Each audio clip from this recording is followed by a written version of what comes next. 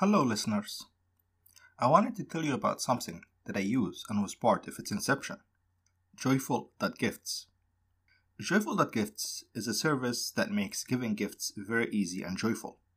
You tell us who you want to give gifts to, set a budget, and then we select, buy, and ship the gift automatically to every occasion, while you have peace of mind. Best of all, you actually save money, since the software continuously mines the web for the best prices for you. If you want to give it a try, it's at joyful.gifts. No www, no .com, just type joyful.gifts in your browser and you're set to go. Thank you.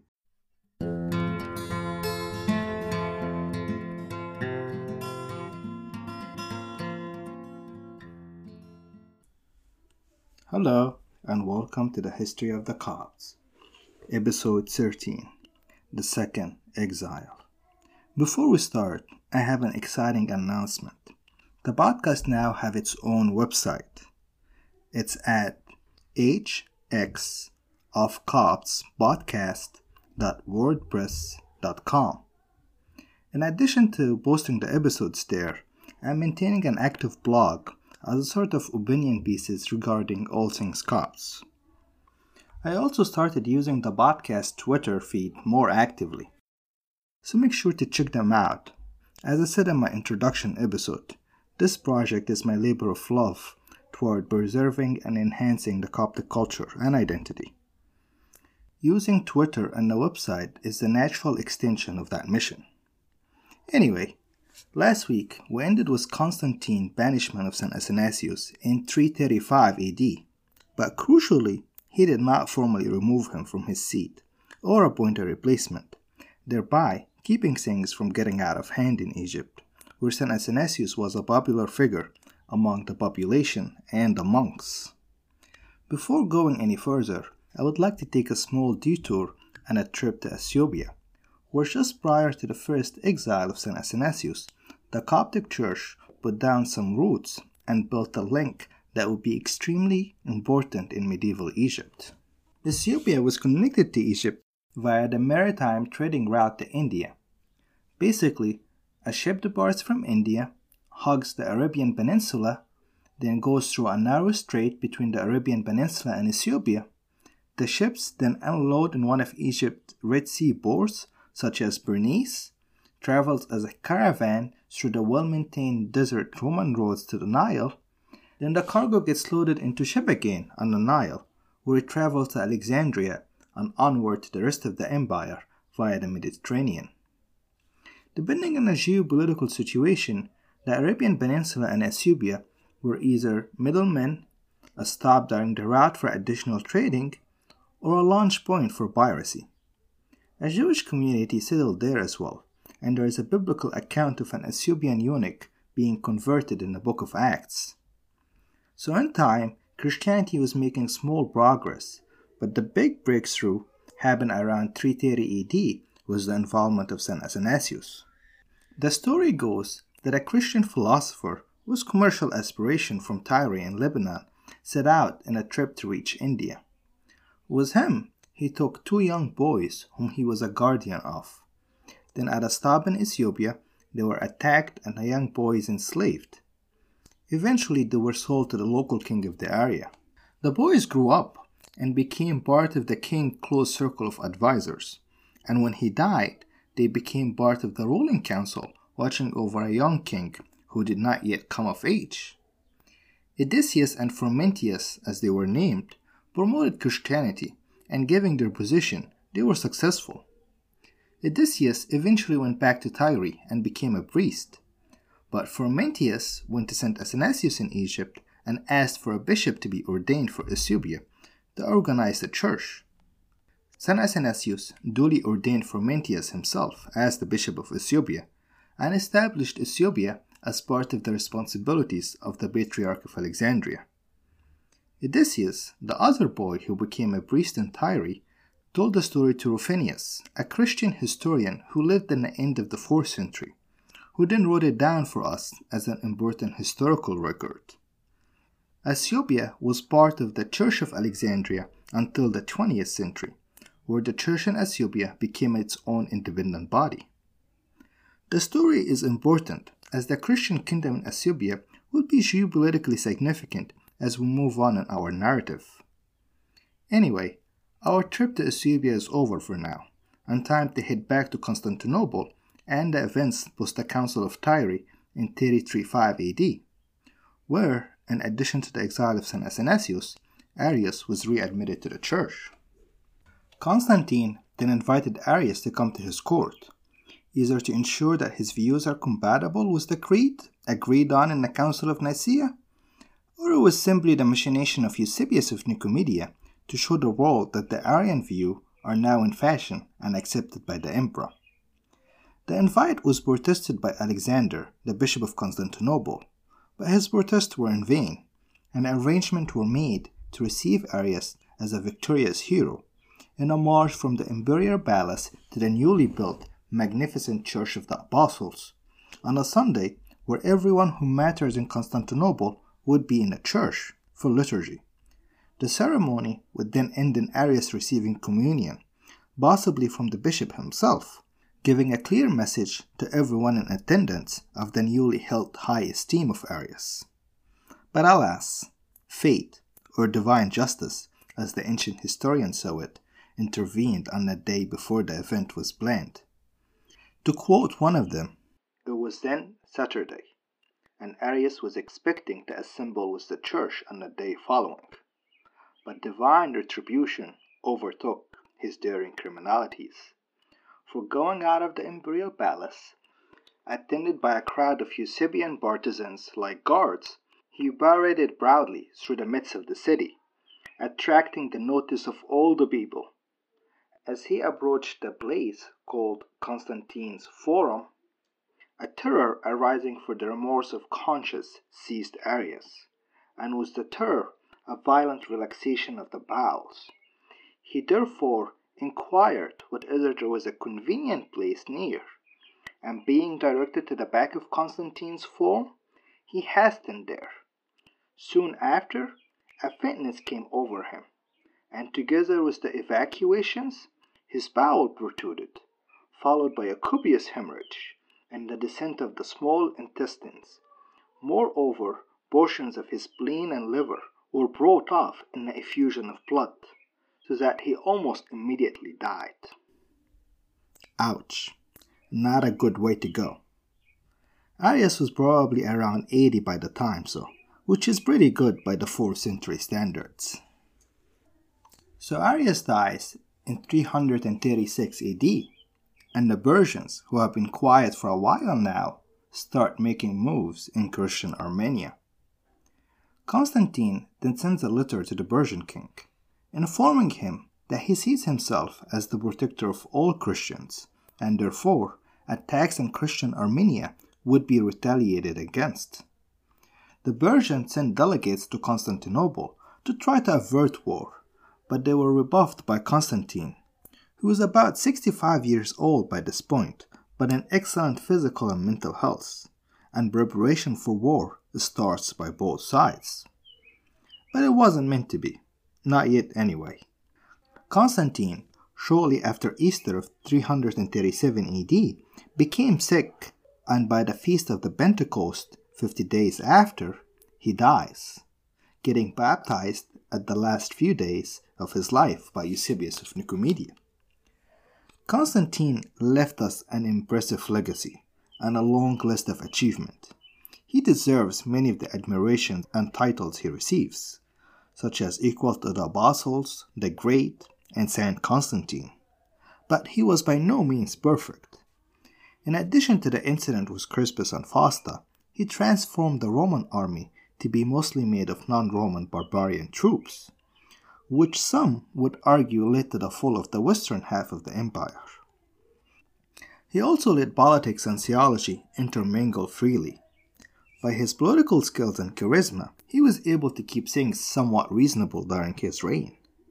But things will quickly get out of hand for the emperors who will follow him, and theological divisions will plague the empire for the next few centuries. Lastly, he failed to see that his sons are just like him in their dislike in sharing power, only a lot more impatient and a lot less politically savvy. His succession plan consisted of dividing the empire into 4 parts, with Persia, which he was planning to conquer, the 5th. As such, he created 4 Caesars, his 3 sons and his half-brother, with a 5th newly created position, the king of Mesopotamia and Persia. Only a title at this point, as no conquest have taken place. Then, he expected all of them to get along with the rest of their extended family and govern peacefully and live happily ever after. Sorry, Constantine, I have to break it to you. The only people who live happily ever after stay as far away as possible from the trapping of absolute power. Constantine's second son, Constantius, was defending the empire borders from Persian raids when he heard that his father had died.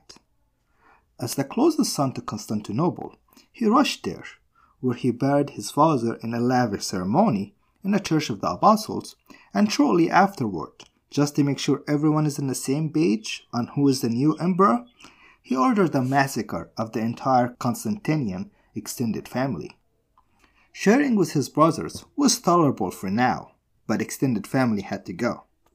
Transition of powers are tricky at first, especially if you're not planning to share.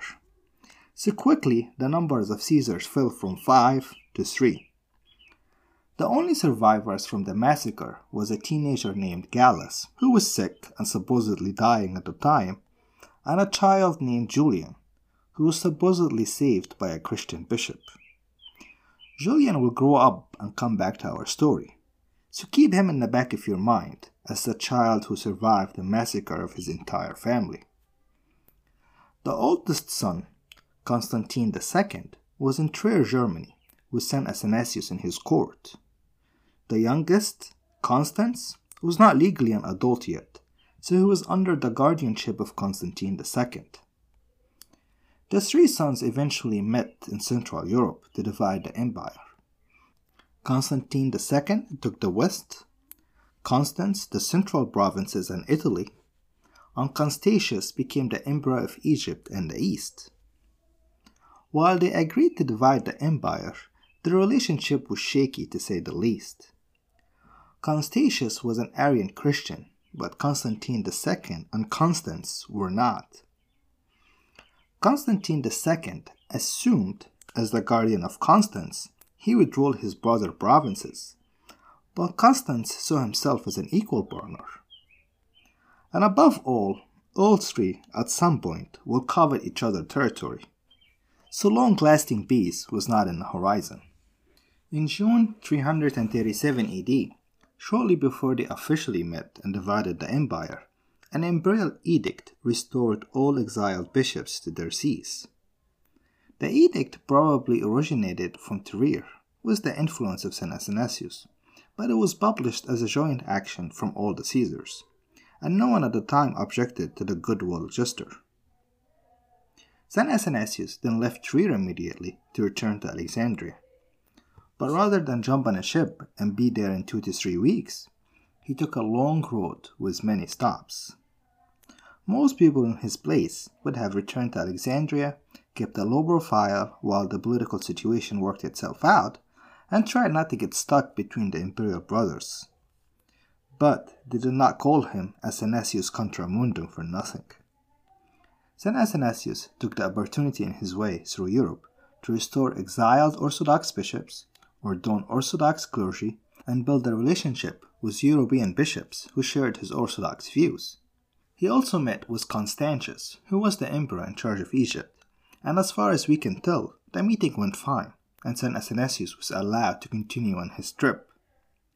Constantius either did not realize how much resistance St. Athanasius would present to the Arian cause, or was worried about the Persian conflict that he inherited from his father, and did not want to get involved in theological issues at this moment.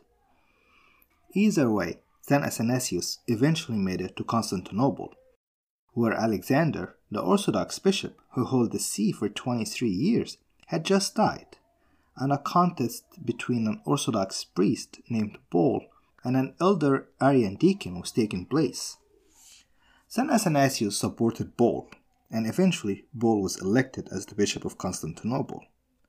The Bishop of Constantinople was an important battleground for the Arians, and the election of Paul was very problematic and could not be accepted.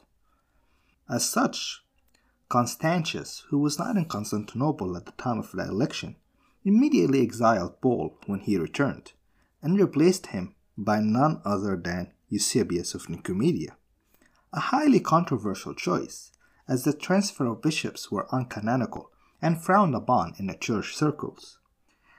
Now, don't forget about Paul. Paul is important. He will show up again in our narrative. But perhaps at this moment, Eusebius and Constantius realized the danger of St. Athanasius, and a plan was being formulated to depose him as well. For his part, St. Athanasius continued through Syria and Palestine, where he restored the Orthodox Bishop of Gaza to his seat and generally supported the elevation of Orthodox clergy. Finally, he made it to Alexandria in the end of November 337 AD, 6 months after the edict to restore the exiled bishops was published. In those 6 months, he managed to enrage Eusebius and Constantius and become public enemy number 1 for the Arians. Within a month of his entry, Eusebius organized a council in Antioch, where the emperor was staying, on account of his war with Persia, and using the same old charges, the Council of Antioch deposed St. Athanasius and replaced him by a man named Pistis. St. Athanasius responded by organizing his own council in Alexandria, which cleared him of all wrongdoing. And in a brilliant diplomatic move, not only the bishops of the Council of Alexandria defended St. Athanasius in a legal sense, but they also questioned the legitimacy of the councils that condemned him. The Council of Tyre was questionable because it was headed by a layman and not a bishop, and the Council of Antioch was headed by Eusebius, who, in his uncanonical transfer to Constantinople, forfeited his position as a bishop.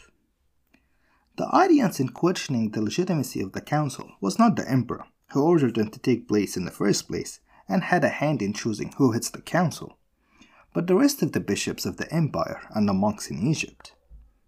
In a way, they framed the conflict in the terms of theological legitimacy to hedge against hostile imperial policy.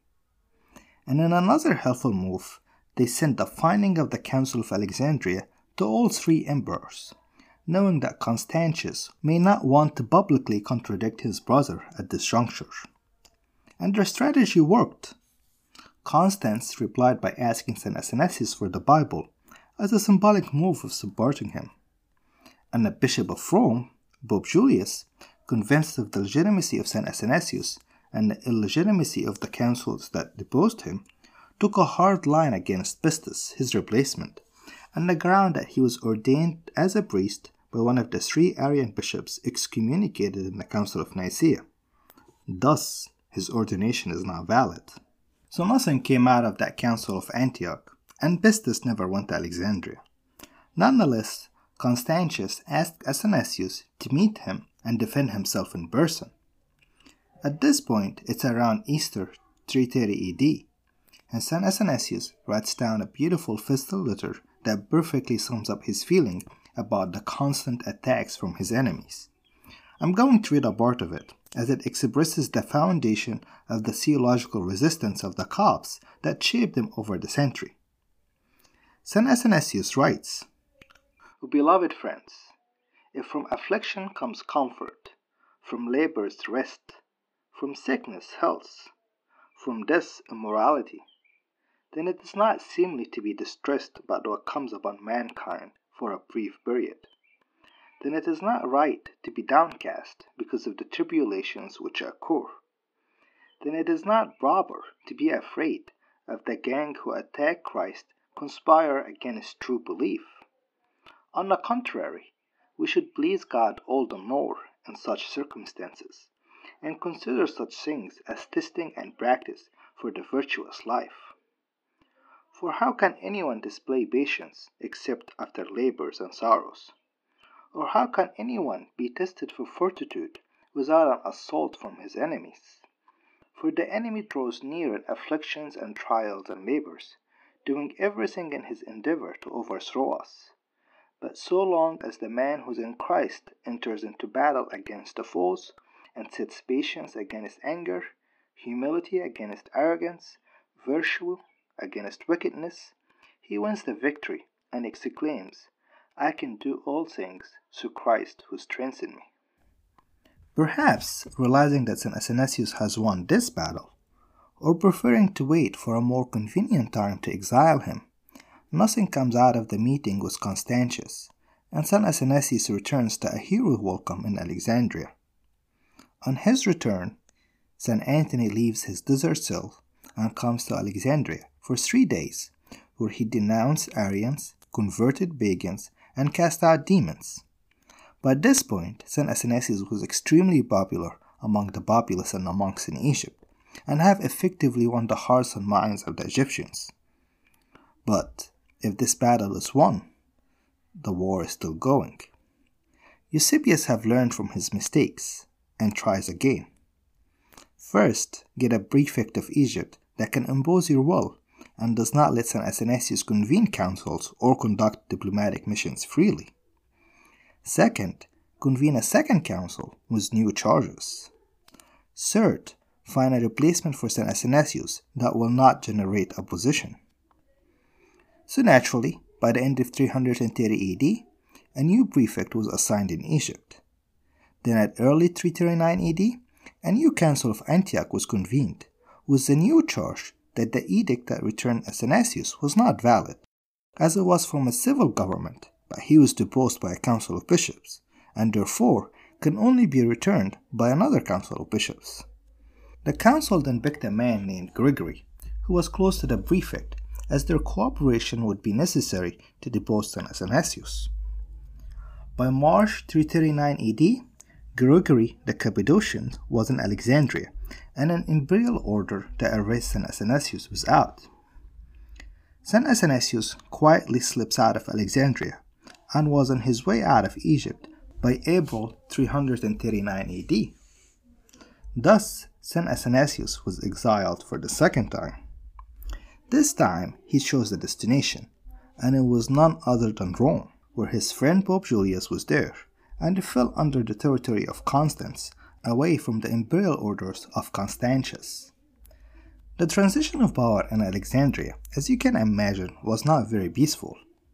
Gregory was a native of Cappadocia, but he had been educated in Alexandria. Nonetheless, he was painted as a bishop sent from the imperial palace, a heretical foreigner. And while he was not officially excommunicated for Arianism in the Council of Nicaea, the man he appointed as his secretary has been excommunicated by Pope Alexander himself, and was well known in Alexandria as an Arian. Thus, Gregory's appointment was the signal for popular riots in Alexandria. St. Athanasius wrote in one of his letters how the prefect responded to the riots by violence. Churches were burned, monks were beaten, and women were scourged. To make matters worse, Gregory's entry happened to be on Good Friday, and as a result of being insulted by the population, the prefect rounded up the leading Christians in the city and publicly whipped 34 of them. Talk about bad optics. In a way, the installment of Gregory and the resulting riots was a foreshadow of a long struggle between the will of the emperor in Constantinople and the will of the Copts in Egypt over the Bishop of Alexandria. And with that, we are going to end this week's episode. St. Athanasius is in exile in Rome, and his situation can be summed up in the words of St. Paul the Apostle. We are hard-pressed on every side, yet not crushed. We are perplexed, but not in despair. Persecuted, but not forsaken. Struck down, but not destroyed. Before we go, I have a request. The podcasts thus far have been much more successful than I have ever imagined, and as a result, I'm really working hard to increase visibility. So would you please give the podcast a review on iTunes? It would help a lot. Thank you, and farewell, and until next week.